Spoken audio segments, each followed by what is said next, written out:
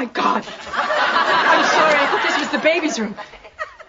I'm really sorry.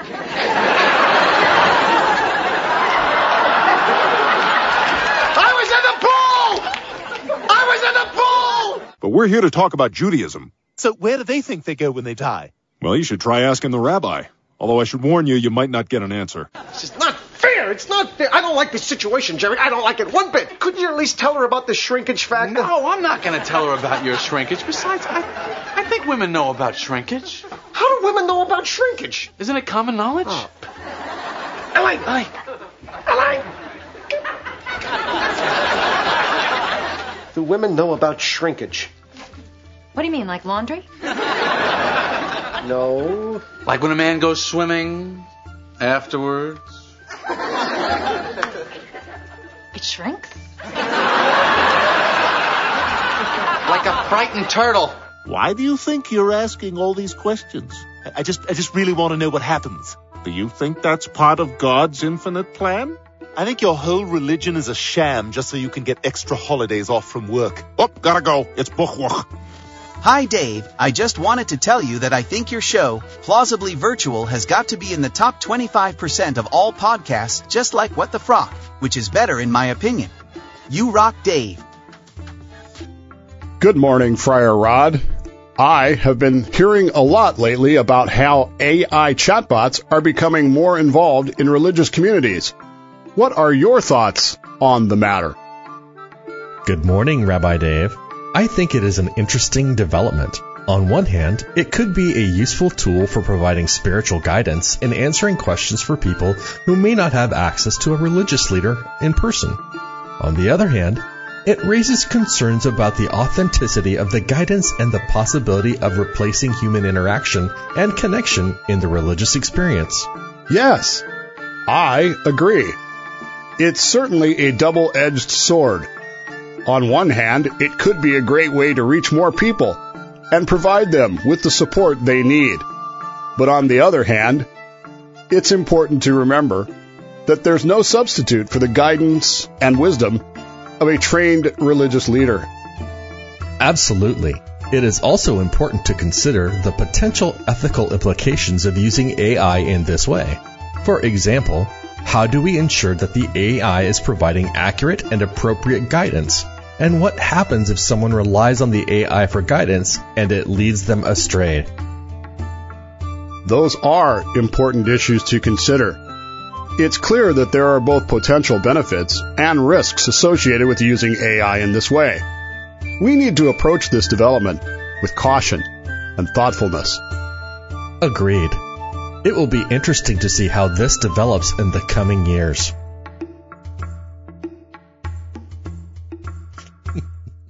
How do you trust a human religious leader? Good question. I mean, between the religious... By the way, for those of you not keeping up, that was an AI-produced script of what we were going to talk about. I asked it to produce an opening for Rabbi Dave and Friar Rod to talk about the use of AI from the pulpit. Much like you heard in that introductory segment there where Rod sent me a video telling me that my show sucks. But then he didn't get the name right, so I'm not sure how to take it. No, I said virtually live. Or no, plausibly, what was it? Plausibly virtual, I think is what I called it. Right. Yeah, there's an AI-generated video thing. The AI video sucked. It was bad. But I did like... It was. I loved the Steve Carell trophy moment when we were talking about WTF. Right. That was pretty funny. So, it does raise some interesting questions, though, because as we talked about, not we as in you, the listener, and us, but Rod and I talked about. Mm-hmm. I think Bill was in on this conversation, too. I don't remember. There's a rabbi who used an AI chatbot to write his drash, his midrash, his teaching, his sermon. And I'm not sure how I feel about that. Neither is the rabbi, because anytime you ask a rabbi about anything, you get, well, on the one hand, it's a good thing, but on the other hand, it's a bad thing. Much like our script. Right. I don't think he knows. I certainly don't know. I'm not sure how I react to that. So, look, I went to seminary. albeit not as a Jewish person. I went as a Christian. And there, being trained with numerous other pastors, well, it started out as 61 of us. When it ended, I think there were 40.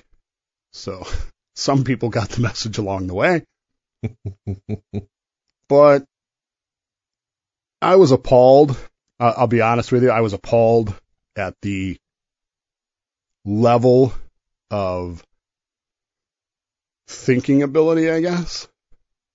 Not just amongst the students. The students were bad enough. Mm-hmm. It was like the students themselves had never even heard of a book. But some of the instructors were just as bad.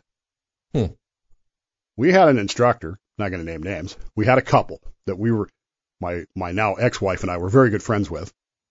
He was very evangelical, on fire, praise God for everything. And she was like, I don't really want to be here, but I'm married to a guy that is. So they had to write a sermon for a class. And this is the part I don't get, but he put like 25 hours into this 20-minute sermon, which I personally think is insane. Okay. Yeah. But she didn't know what to do. So I reached back on my shelf and I pulled a Spurgeon book off the shelf and I handed it to her and I said, see these 3 pages here, read these and then regurgitate it in your own mind. Yeah. Your own words. So she did. They turned in their sermons. She got an A+. He got an F. He was Spurgeon. he got an F and accused of plagiarism. I said, wait, she's the one who plagiarized, and why do we have to reinvent the wheel? How is it plagiarism? Well, I learned working at a university that plagiarism is really the first step in the creative process. It is. I mean, there's nothing new under the sun. Doesn't the Bible say that? Yeah. I think somewhere in Proverbs, right? There's no new ideas. So why reinvent the wheel is, I guess, my question. But now we have AI and now we're reinventing the wheel. Yeah. And this concerns me because, well, I'm just going to throw the outline out the window here because I am deeply concerned about something right now. Okay. And in Judaism, we study the Torah portion of the week. So the Torah is divided into portions, and we go through each portion and then each year. Now, there are some congregations that do it on a 3-year basis, which I'm starting to think I might prefer because it gets more detailed, but I get why we as Hasidim do it the way we do. So I'm not going to rock the boat, besides which I'm not in charge. Mm-hmm. I don't get to upend 3,000 years of tradition and history and just go, no, we're doing it this way now. Because that's not how that works. At any rate, I grew up, for those of you who don't know this, I grew up in a Christian household, a Wesleyan Methodist, temperance-oriented household. Very conservative Christianity, Methodist Christianity. So when we would read stories, we would read them, and we would, I don't want to say take them at face value, but we would take them as they had been interpreted traditionally. Okay. So we come to this story this week of the last 3 of the plagues sent upon Pharaoh, because the Israelites want to go. Mm-hmm. God wants the Israelites to go, and Pharaoh's heart is hardened, and he says, oh, no, I will not let your people go. So we have locusts that swarm in and eat everything. Yeah. And then a west wind blows and blows the locusts away, which really seems to upset a guy by the name of Rashi, who is one of the great Torah commentators. Okay. He's got real heartache with this wind. I don't really understand his problem with it, but anyway. But the next plague is the plague of darkness. Okay. Now, as a friar and as someone who has grown up Christian, in general, what is your understanding of the plague of darkness? Wasn't it like an eclipse or something like that? It was just 3 days of darkness. Yeah, it was. And no one could see where they were going, except for the Jews who had light in their houses. They could see where they were going. Right? Okay. And then after 3 days, the darkness lifted, and Pharaoh threw Moses out, said, "Don't come back. If you come back, well, wait. That'll be the day you die." If it was all dark in the land for 3 days, how did they know they were days? Well, see, that's just one epistemological problem here. Is that the right word? No. Epistemological. Hermeneutical. So I grew up with this story. Hey, there's 3 days of darkness. Nobody can see anything, blah, blah, blah. Yeah. In Judaism, we have the oral Torah, the oral tradition, which explains the Torah in greater detail. So I'm having a real problem with that this week, because this darkness plague, as we understand it, is best presented by a parable. The king is mad at one of his servants, and he orders the servant to be whipped 25 times. Okay. But the person who goes to whip him is even madder, and so he whips him 50 times. Okay. The person, the thing carrying out the action, takes on a mind of its own and allows its own anger to go through, right? Mm-hmm. The plague of darkness is seen as physical, not just an absence of light, an actual thing that comes down and covers the land. Okay. But that like it has a fog. mind of its own.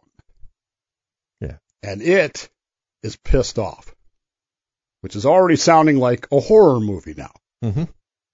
Okay. And it decides in its whatever that there are a number of Jews who have assimilated into Egyptian society. Now remember, this is the 9th plague. And do not wish to leave Egypt at all.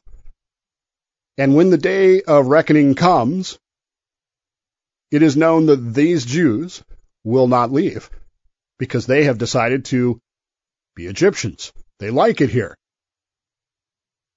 Which doesn't make any sense, does it? Well, human nature. We will see later during the Exodus that there are people who want to go back to Egypt, that there are people, why did you drag us out here in the desert? We had food, we had water. People don't like change, so. I think Thomas Jefferson said it. As long as ills are sufferable, they will be suffered. Yeah. So this darkness takes it upon itself to kill the Jews that it decides that it believes do not want to leave. And this is the reason for the darkness, so that the Egyptians do not see this happening along the way and can't say, see, God is attacking them as well as us. Okay. No, I'm not making this up. This is in the Talmud. Okay. Do you want to know how many Jews we're talking about here? Sure. Let's go ahead. The most conservative estimate is 8 million. So 8 million were killed? Yes. Okay. And you're having literally the same reaction I had when I was sitting there going, wait. Number one, I have never heard this in my life. No. Not even close. Never even had an inkling of this. But number two, why? Yeah. Well, the reason, as explained in the Talmud, is that these Jews were non-redeemable. In other words, they were not going to leave Egypt, and the darkness felt that if they were allowed to survive, they might influence those Jews who were going to leave Egypt, and thus torpedo the whole, again, free choice, folks. Yeah. I mean, this is about free choice. And it would torpedo the Exodus and the redemption of the Jewish people. And so to prevent that from happening, this darkness took upon itself I would think that there'd be some record of 8 million people. Well, but see, this is what I'm learning. There are a lot of things in the oral tradition that make sense. I mean, they really do. But to the traditional interpretations of things that I've grown up with Christianity, are completely ignored. There are 2 Hebrew midwives. 2. For the entire nation. Okay. And they have Egyptian names. They're given really oddball Egyptian names that have meaning earlier in this whole thing, before the plagues start, before Moses was born. Yeah. 2 midwives for the entire nation, which we now know exceeds 8 million. Right? How can there only be 2 midwives for this entire thing?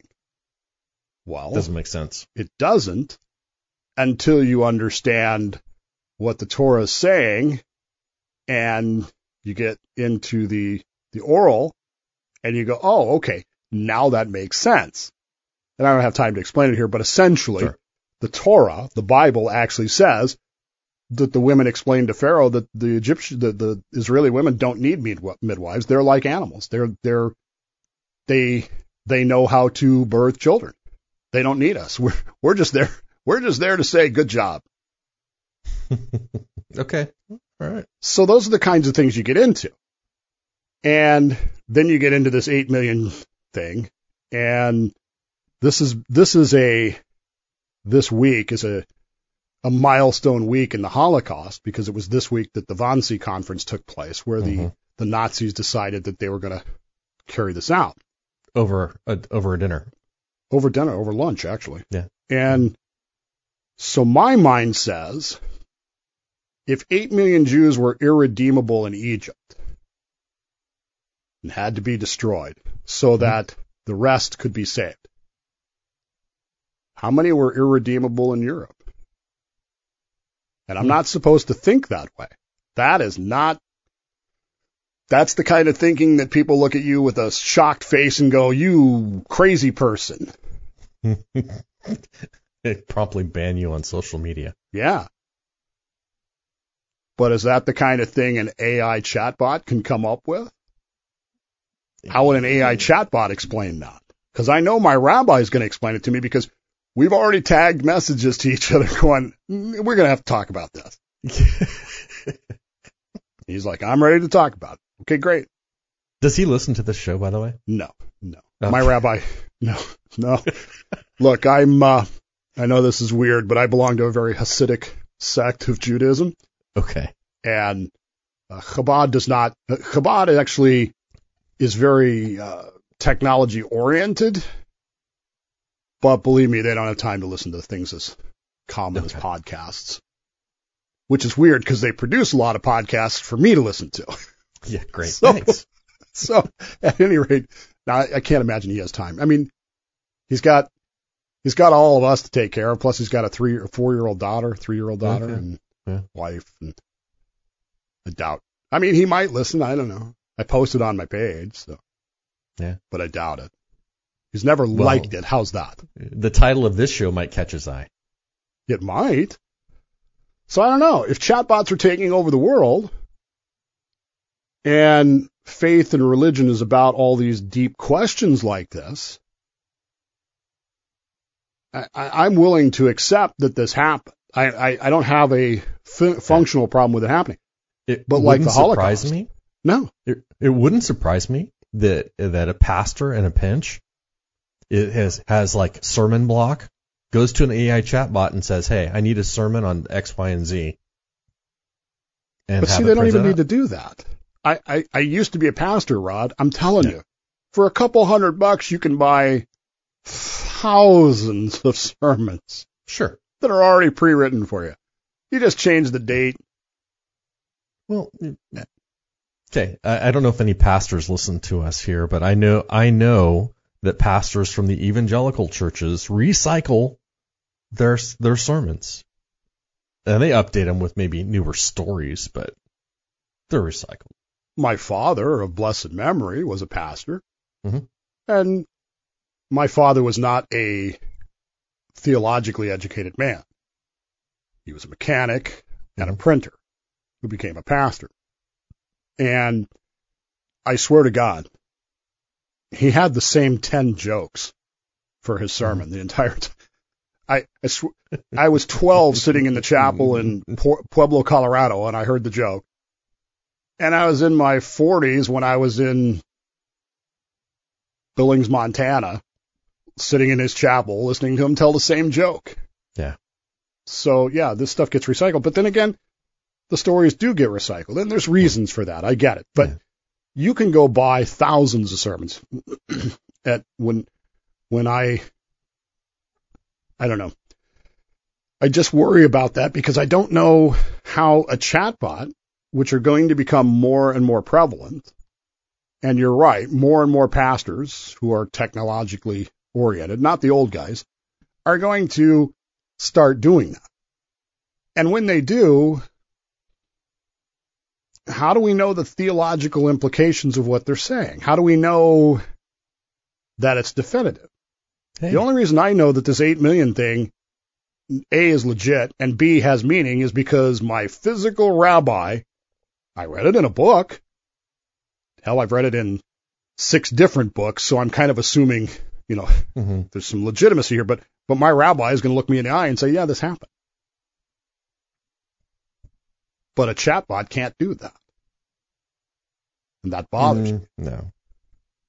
Well, there's always Fiverr, too, because apparently you can go, you spend $5, $10, and have Fiverr write you a sermon. So I'm looking at the list right now. Oh, my God. I will create your church sermon bumper or ministry event promo sermons. Yep. Dude, I can't even imagine. I went to seminary in 1991, and it was bad then. The sermons people were coming up with were so bad. So is the AI it's free right now, so. Yeah, does it have inflection? And because some of these people would read these sermons and they were so bad, and they would read them. They would have their paper in front of them, and they would begin the sermon by telling you that, like we read, this sermon is about the 3rd chapter of Thessalonica, and we are going to talk about King Hezekiah. And I would just, good Lord. Well, it's like the people that sit there and read the presentations when they're giving a presentation. If you do that, let me say this right now. If you read a PowerPoint to me, I hate you. You deserve to be smothered by darkness. You are a moron. For 3 days. For 3 days. You are a moron. You are an idiot. Stop doing that. If you are going to read to me, do not put it on the wall behind you. I can read faster than you can talk, especially since your public speaking skills are marginal at best. I can read it better than you can say it. Yeah. Stop. I got sent to the principal's office one day in seminary. Yes. As a 30-year-old man, I got sent to the principal's office. Do you know why? Why? Sitting in a class where a teacher is doing exactly that. They're reading to me what's already in front of me. I'm just sitting there with my... Okay, folks, I got a caveat. I was a jerk. Okay. I was right out of the Navy, first class pilot. I'm a qualified submariner. I'm a certified Navy instructor. I'm a jerk. And I'm realizing early on that I don't belong here. Mm-hmm. Anyway, I'm sitting there twiddling my thumbs, literally twiddling my thumbs. And she comes over to me, puts her hand on my shoulder, which I hate, and says, David, how come you aren't taking notes? And I said, this is an exact quote, because I don't take notes on things that I already know or I can read for myself. Yeah. About 10 minutes later, the principal of the school is asking me, why are you intimidating my teachers? Because your teachers suck. That's why. Believe me, I'm a certified Navy instructor. I'm telling you, these people would not last 10 minutes in the real world. No. We'd have been better off with an AI chatbot, because at least then I would have said, it's going to mispronounce a word and it's going to be funny. Yeah. Or it's going to make a funny twitch look in the video, like Max Headroom. I love Max Headroom. Everybody loves Max Headroom. Well, everybody but conservative Christianity loves Max Headroom. That's the devil, you know. I don't know, man. Would you do it? If you were a pastor, would you use AI to do this stuff? I wouldn't. Not for an entire sermon. I might do it to illustrate a point. Point illustration made. Yeah. Much as we did at the start of the show, where we read what an AI thinks we sound like. We could have delivered that script and no one would have known. We could have. If I hadn't put bad inflection on it and stuff like that. We were trying to give you a hint that this was fake. But, I mean, can you imagine just doing a whole show with that? That would be weird. Especially the way my mind works. That would be the dead giveaway, is that my mind wouldn't change directions in the middle of a sentence. At the very least, we would at least follow the outline. Right. Which we never do. Which we never do. Because, frankly, I write these outlines. I don't know why. See, here's the little secret. See, I used to do this when I was preaching sermons. I would write an outline, which drove my instructors at seminary nuts, because they wanted a verbatim. And I kept saying, I don't do verbatims. Number one, they're useless. Number two, they're zombifying. Mm-hmm. And number three, what makes you think I'm going to stick to this outline? And they would look at me with these big eyes like, oh my God, we've got a madman on our hands. He's going to wing it. Good Lord. If you need, look, and if you are a pastor listening, I'm sorry, but if you're reading your sermon to people, you're just as bad as the people who read PowerPoints. You might as well just put it on a PowerPoint and let them read it out loud together, because sometimes we do that in the church I grew up to. We would read in unison. God, I hated that too, because some people read really fast and some people read really slow. And you'd get this like, yeah. I remember the Methodist church growing up. That was interesting. Sing the first verse, sing the second verse, read the third verse, sing the fourth verse of whatever hymn is in question. Mm-hmm. Things I don't miss. Not saying Judaism makes any more sense at times, because apparently we have rogue plagues that are going off and just deciding to murder people.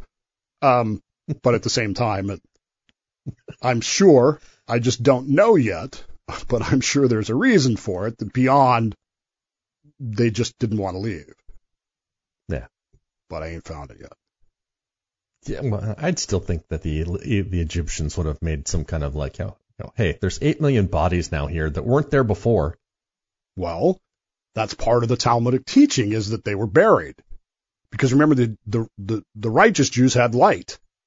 Okay, so the righteous Jews were going and cleaning up over the 3 days? Yes. Oh, and investigating the Egyptians' homes. Okay. To see what they... No, I'm not making this up. So, anyway, those are the kinds of things that AI are not going to be able to help us with. No. But there might be some things that AI could help us with. For the life of me, I can't think of a single example right now, other than creating weird videos that mispronounce the name of my show. Creating weird videos, it was good. I used to use the talk-to-text things. Yeah. Those were always fun, because I would have to misspell words to get it to pronounce right. The phonetically? Yeah. That's bizarre. Anyway, what do you think about AI stuff, or murderous plagues, or sermon preparation, or Dave being a jerk? I'm so embarrassed by that. I really am. If I could go back 50 years and talk to myself, I would say, number one, don't go to seminar. Yeah. It's a mistake. It's a huge mistake. But that has led to one of my most foundational rules. You know that, right?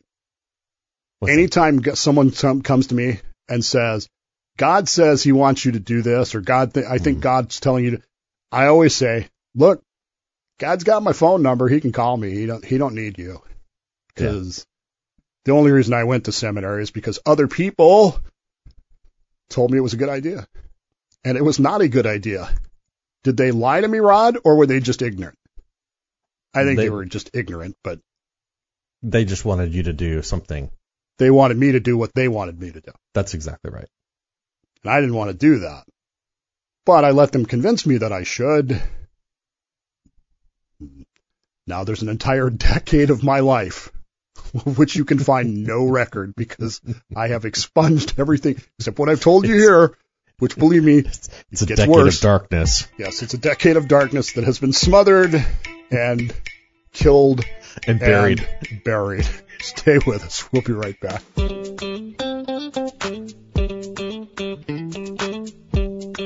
Hey, this is Whitey. And this is Hank. And you can listen to our podcast, 2 Pint Talk, on all your favorite podcast sources. So come check it out, where we talk about 2 beers and everything stuff.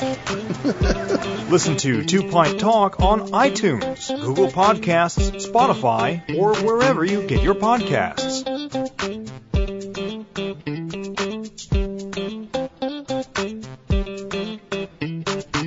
Welcome back. I'm Dave. I'm Rod. And this is actually What the Frock. I don't know if we ever said that. We didn't. Did the AI actually say that? It did not, because I didn't add it into the question. So should have taken you've got to be specific when you're dealing with an AI. Yeah, that's the weird part about it. Yeah. Speaking of having to be specific, conservatism these days is taking it on the chin. They always do. Not sure how I feel about all of this. So something that I have long advocated for, the flat tax, is apparently now going to get a vote in Congress. Okay. And Democrats are salivating at this. Oh, look, Republicans are in favor of a 30% sales tax. Boy, they really love people, don't they? Yeah. Is the way it's being presented. Of course, that's not what it is.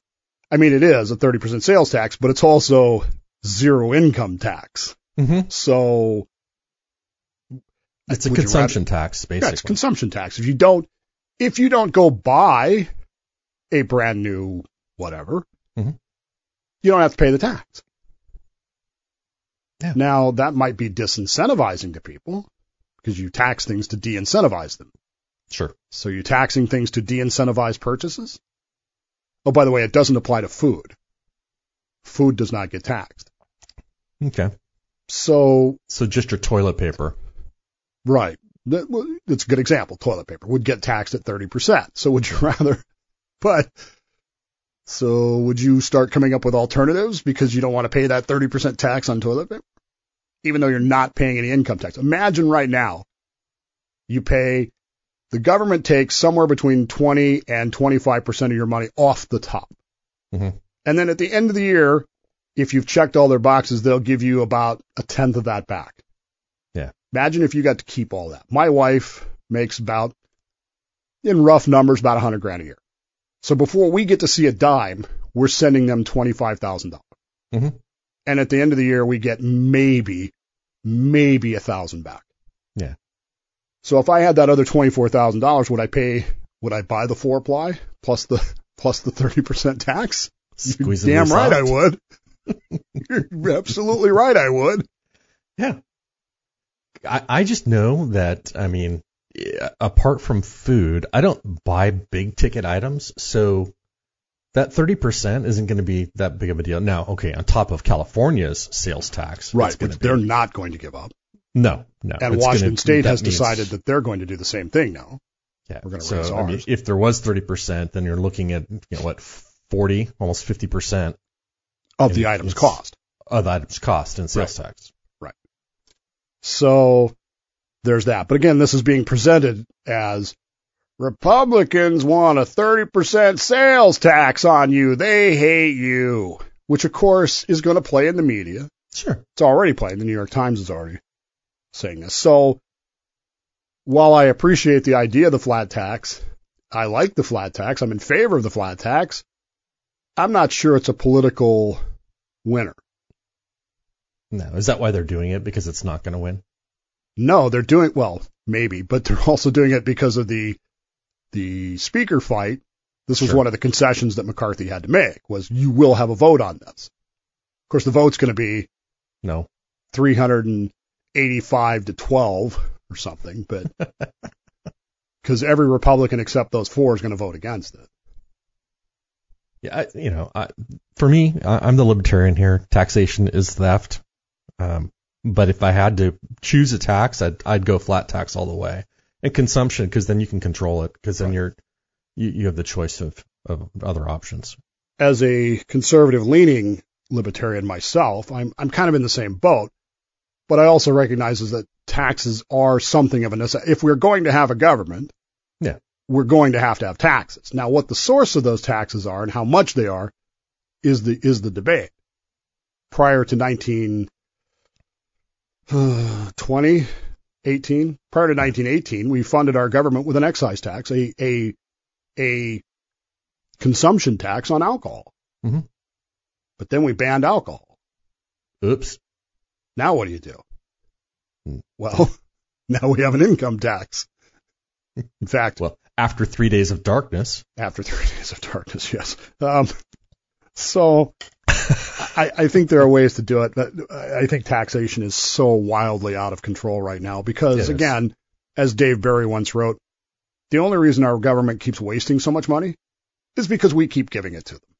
Mm-hmm. If we'd stop giving it to them, but then the problem with that is that if you don't give it to them, then they shoot you or shoot at you or lock you up or whatever. So how we fix that is going to be more problematic than the flat tax, which is still going to be the option because that's one of the arguments against the flat tax is it'll have a boom in the black market. Well, but think about how that would revolutionize things, right? No more having to as individuals do your yearly income tax. Right. Still with the state you would have to, but the federal. No, I don't. What? I don't have we don't have state income tax yet. Oh. We're going to eventually, but right now we don't. Yeah. Great. Which is so nice. I remember the last one I sent to California. Mm-hmm. I wrote on the bottom of it, "Bye, you bleepers. Don't call me again." And you know what? A couple of years later, literally, they called you again. 2019, they called me again. So I've been out of California for 2.5 years. You know what they called me about? Well, you haven't paid your truck registration. I'm not in California. My truck is registered in the state of Washington. You should know that. You should be able to go in the computer and go, okay, where is this truck now? And it should come up as, well, and I swear to God, Rod, the Franchise Tax Board called me about this for a Department of Motor Vehicles issue. Well, they hand it off to us because it's technically taxes. And I'm talking to this lady, and she literally said to me, quote, "You didn't tell us you were leaving," unquote. I don't have to tell you. I don't have to tell you I'm leaving, but as a courtesy, I will now tell you I left 2 years ago. And then she said, yeah, well, and I said, I'll make you a deal. I will pay the back registration if I can use the secret DMV office that they have in the basement of the Capitol that the legislators get to use, but the common people don't. She said, I'm just going to mark this as taken care of, sir. Have a great day. And that's the last I heard from the state of California. Hopefully I never will again. Although now my wife is talking about traveling to California, which secretly trying to talk her out of just because I don't want to do the paperwork. There you go. As they arrest you as you get across the state line. Yeah. Well, you got to pull into that fruit thing, which isn't really a fruit thing. It's really a tax thing. And then they look at your license. No more of this. Are you carrying any fruits and vegetables? Has anybody ever answered that question? Yes. Ever? I actually did once. Why? Well, I had seeds, I think it was. So I said, well, does this count? They're like, no, don't worry about it. Go. Anyway, now it's going to be show us your ID, show us your papers. Yeah. Anyway. Give us your papers. The other thing that's happening in the conservative world these days, and I'll be frank about this. I came in after the fact. Mm-hmm. And I have to say this, and I'm trying to find the exact words I need to say how I feel about this entire issue. The only thing I can come up with, Rod, is I don't care. No. And that is this Daily Wire versus Louder with Crowder stupidity. Yeah. So let me get this straight. Let me see if I get this straight. He wants $50 million a year, but the standard contract is $30 million. Yeah. Something like that. Okay, Ben, here's what I'm going to tell you. I'm available for $10 million, and I can do every bit as good a job as Louder with Crowder can. The only reason he has an audience is because he has a name that says Louder with Crowder. Yeah. Believe me, I can come up with some alliterative, stupid nickname for me that, will be just as playful and just as entertaining. And believe me, I've already proven that I can be a jerk in these kinds of situations if I need to. But I'll do it for $10 million. Dates and with I'll do Dave. a better job. Right. What did you say? Dates with Dave. Yeah. 209 lol date. Were you listening that day? I was. Oh my God. For those of you that weren't, I have a text machine. I have a phone line. 209-565-DAVE. You can always text me at that number. And Mazzy came in one day and pointed out the fact that it also spells LOL, LOL date. Yeah. Which at the time I wasn't married, so it was like, okay. Let's roll with it and see. Anyway. I don't know how to react to this whole thing. What I really don't know how to react to is my entire timeline on Twitter being filled up with this nonsense.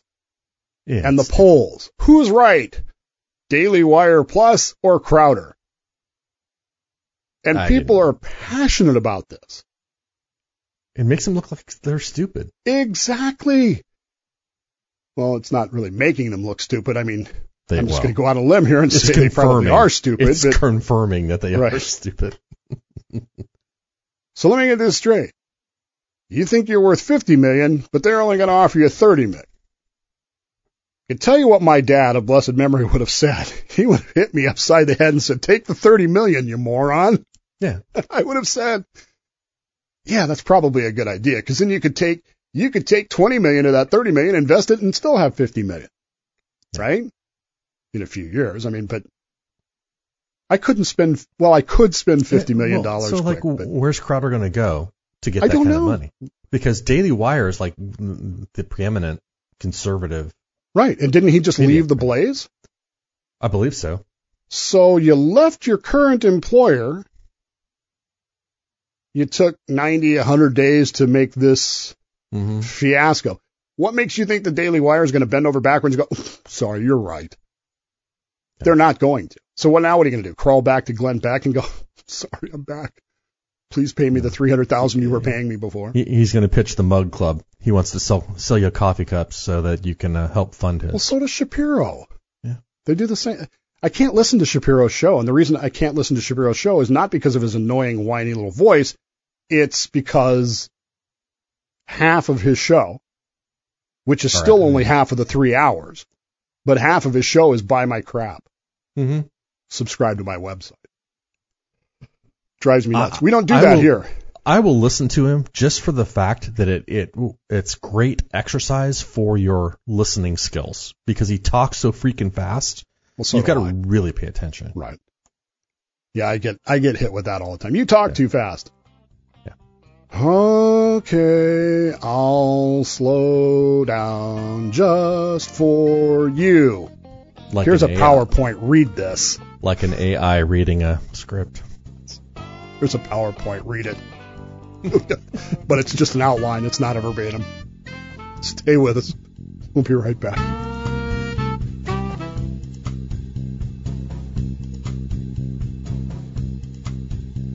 Hey there, submarine fans. Let me talk to you about the most exciting thing in currency, the Goldback from Goldback.com. Article 1, Section 10 of the U.S. Constitution says that states are actually legal to create currency as long as they are made of gold and silver. And now there are states doing just that by legalizing and making their own currency using, you got it, gold and silver. The exciting news is the Subbed.com is now an authorized dealer to purchase your Goldbacks right on our website. Be sure to email me at eric@thesubbed.com, or you can call me at 720-277-9333. Be sure to check out the Goldbacks on the Subbed.com and then get ready to secure your family and future with the power of fractional gold currency. Get your gold back from the Subbed.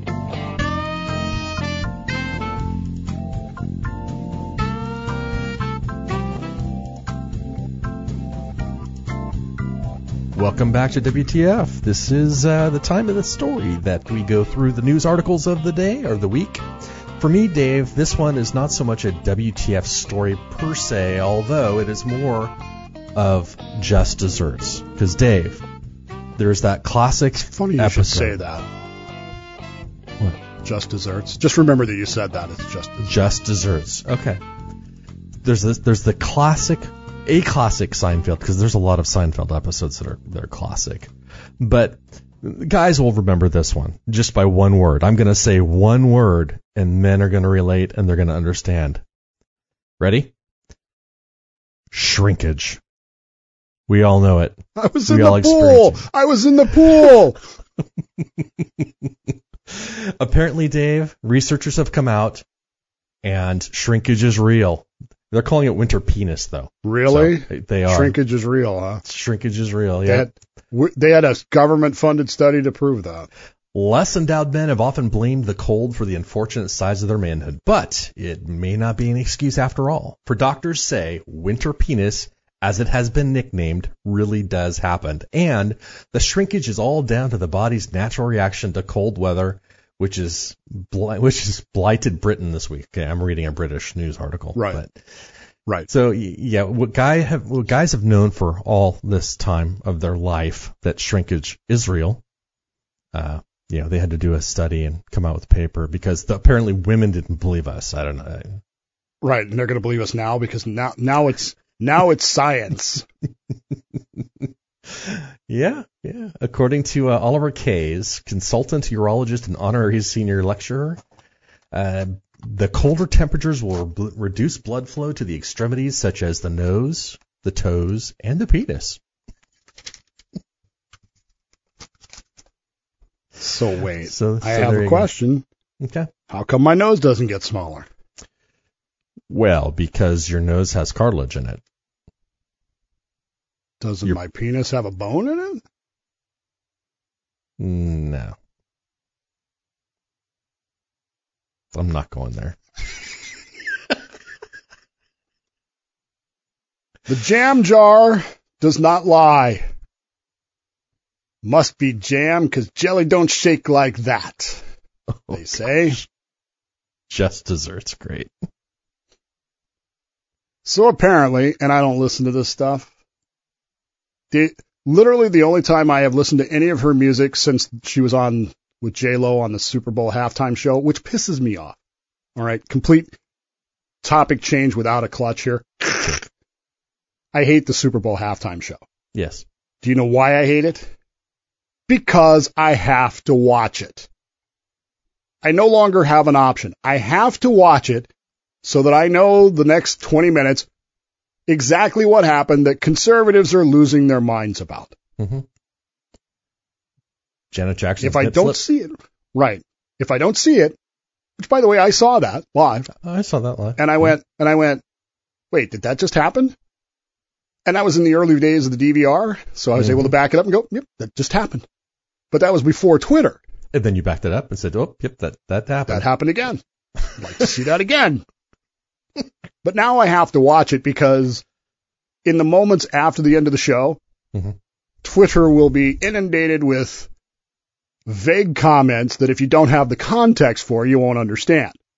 And instead of being able to say, well, I don't understand that, and moving on with my life, I got to be able to understand it. So now I have to watch the halftime show, which I hate because it's stupid. Anyway, so I haven't watched Shakira since she was on the halftime show with J-Lo back when 2000, whatever. But apparently she has released a new album, which I'm just going to go out on a limb here and say is nowhere near as good as her debut album was. Sure. Which was fantastic. The videos, even Ben likes the video about the bird thing where she's pretending to be a bird. Ben loves that video. Or did when he was a kid. Anyway, she has released a new album, and on this new album is contained an epic new breakup track. Yes, because that's what artists do. Right. This is the thing now. You have a relationship, you break up with somebody, you write a song about them. Yeah. None of which even comes close to the all-time champions of this. The all-time champions of this. Hands down, the greatest breakup track artists of all time. Lindsey Buckingham, Stevie Nicks.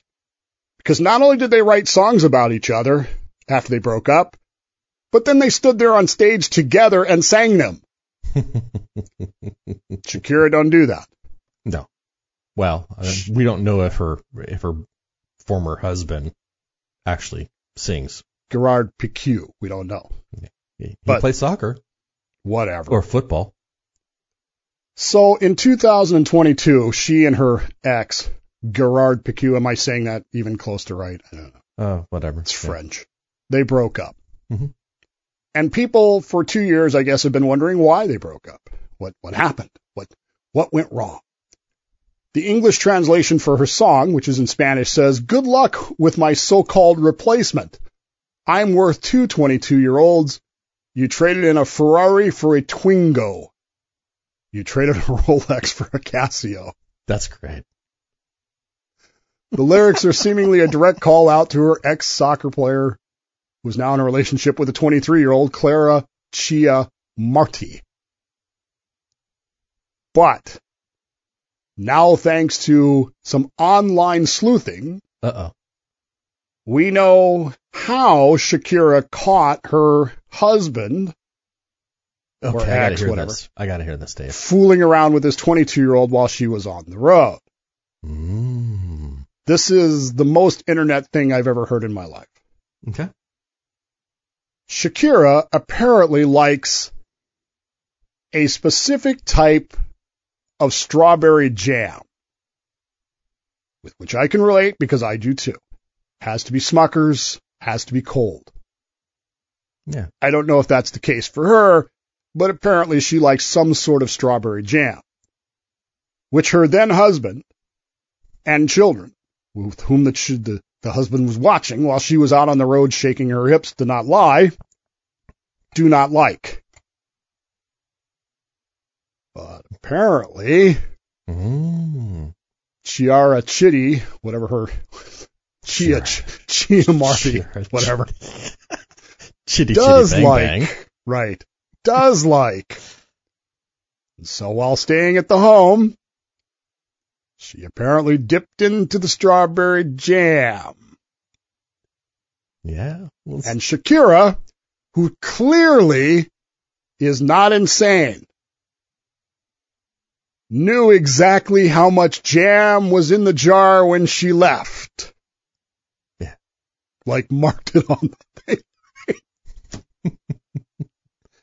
When she got back, there was jam missing. This is how she figured out that someone else was in the house eating her jam. So she confronted, I guess, the guy, and who's that damn jam eater? It turns out that, what's her name again? I keep messing up her name. Marita Cheetah. Is that her name? I don't want to mess it up. Anyway, it turns out that the now girlfriend, the 22-year-old that's a Casio compared to the Timex or the Rolex of Shakira, did like the jam and was eating it. And this is how they got caught. Yeah. Fooling around on Shakira. Is this guy a good soccer player? I mean, is he? He's in the European League, so I don't know. I think he's an okay soccer player. I don't know. But well, that's how he got caught. Shakira. Because the jam don't shake like jelly. mean, you gotta say it, right? Strawberry jam don't lie. Makes you say, WTF? This is Bill Mick from Bill Mick Live on WMMB in Melbourne, Florida. Hope you're enjoying listening to my buddies Dave and Rod. Always good to hear them, and you can join me as well. I'm on Eastern Time, 6 to 9 a.m. every day at BillMick.com. Hit the Listen Live link, and you can pick up the podcast there as well. Morning conversation about the Space Coast, Florida, and the country. We do it every day with Bill Mick Live on WMMB. Hi, this is Justine, bringing you late night talk for those that go to bed early. Listen to my podcast, What's Justine Thinking, every Wednesday and Friday on Anchor and Spotify.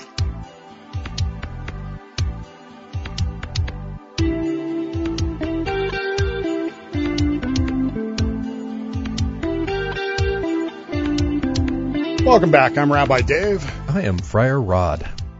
There were some other stories I wanted to get into this week, but we're not going to have time, unfortunately. There's a great story out of Cincinnati. Well, I guess we are going to have time. I'm just going to decide that we have time. How's that? Okay. Since we're talking about religious issues this day, and I'm going to say this up front. I'm not Roman Catholic.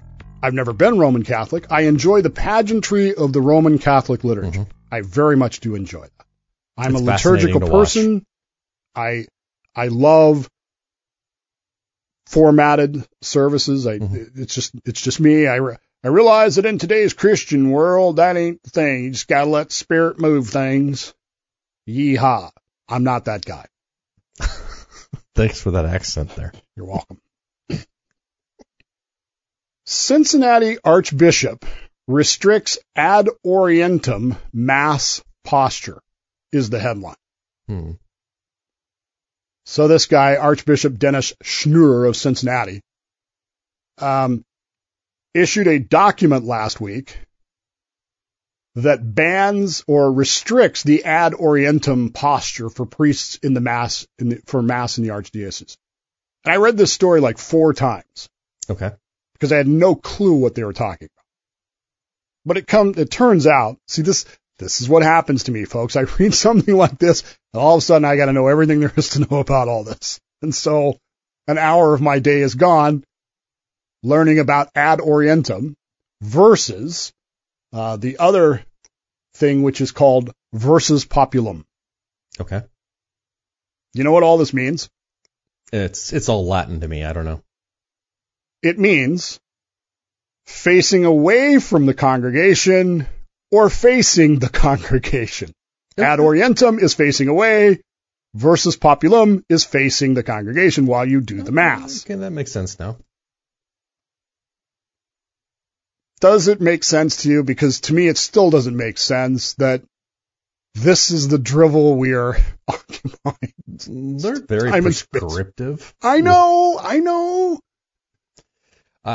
want to see the priests after this thing is written as to now they're going to forget. Oh shoot, I'm supposed to be fixing this way. Well, no. The actual memo says that they have to promulgate a schedule of which masses will be ad orientem and which ones will be versus populum, and they have to have X percentage of each. There's a Monty Python skit in there somewhere. So on the front board out front, it's going to say mass today. I don't know, pick a time, 9:30 a.m., ad orientem, mass today, 10:30 versus populum. So you can walk up, if you're Catholic, you can walk up and go, well, which mass do I want to attend? Do I want to see the priest's face, or do I want him facing away from me so that I can make weird gestures and faces behind his back and get away with it? And that's how I will decide which mass I will go to. I'm sure, again, I'm not Catholic. No. And look, every religion has its issues. Mine has this plague of darkness that's murdering people. For 3 days. But, yes. And your people are then, carrying away the bodies and burying them. Right. It wasn't just they were killed. Right. That would be something, Dave. If the darkness could actually bury the bodies too along with it, if it didn't require that the Israelites had to go and bury everyone. Well, see, and I'm sure there's a lesson in that too. I'm sure there's some rabbinical teaching in that going, and the reason they had to do this on the one hand was because it was bad, but on the other hand because it was good. Put that aside. All religions have weird stuff going on. So I'm not criticizing. I hope you don't take this as criticism of the Roman Catholic Church. I just thought it was funny that this whole news article and the time I spent trying to figure out what it all meant. It's time you're not going to ever get back, Dave. Maybe I don't want it back. Did you ever think about that? Well, I didn't my time. Judge. I didn't. It's my time. I can waste it how I choose. Because I only have so much of it left. Send your complaints to WTF@whatthefrock.org or to Dave at whatthefrock.org. He won't read them. He'll forward them to me at rod@whatthefrock.org. Or you can comment on our website, whatthefrock.org, or our Facebook page. Just look for What the Frock with Diamond and Rod. And on that note, I'm Rabbi Dave. I am Friar Rod. And this has been What the Frock?